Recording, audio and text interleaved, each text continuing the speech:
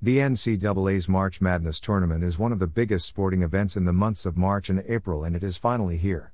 Last year the NCAA decided to cancel their tournament due to COVID-19. This event has been well awaited basically since they announced that they were going to cancel it last year. In case you aren't familiar with it, March Madness is a 68-team tournament for college basketball. It occurs yearly and the tournament happens within under a month. March Madness is the most hyped event for men's college basketball by far.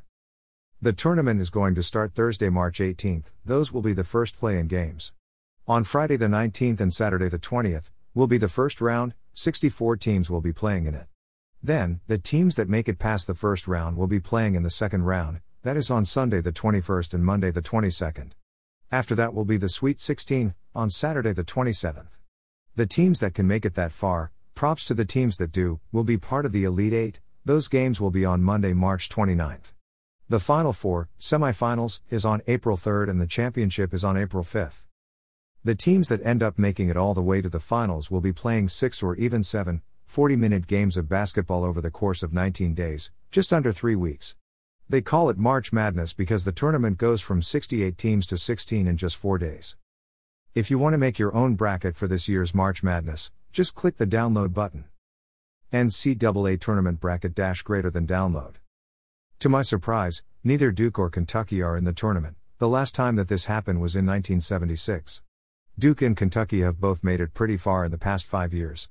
They have almost always made it past the Sweet 16 in the recent years. Number 1 seeds. Gonzaga went undefeated this season, finishing 15-0. Michigan played a great season and got a well-deserved number 1 seed, finishing 14-3. Baylor finished first in the South, for the first time ever. Lastly, Illinois is the number 1 seed in the Midwest region and they are going to play Drexel. COVID-19 and replacement teams.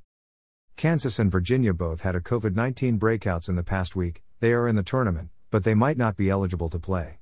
There are 4 replacement teams that did not make the bracket but will replace a team if needed. Those teams are Louisville, Colorado State, St. Louis, and Mississippi. If, for example, Kansas can't play, then Louisville will go in for them.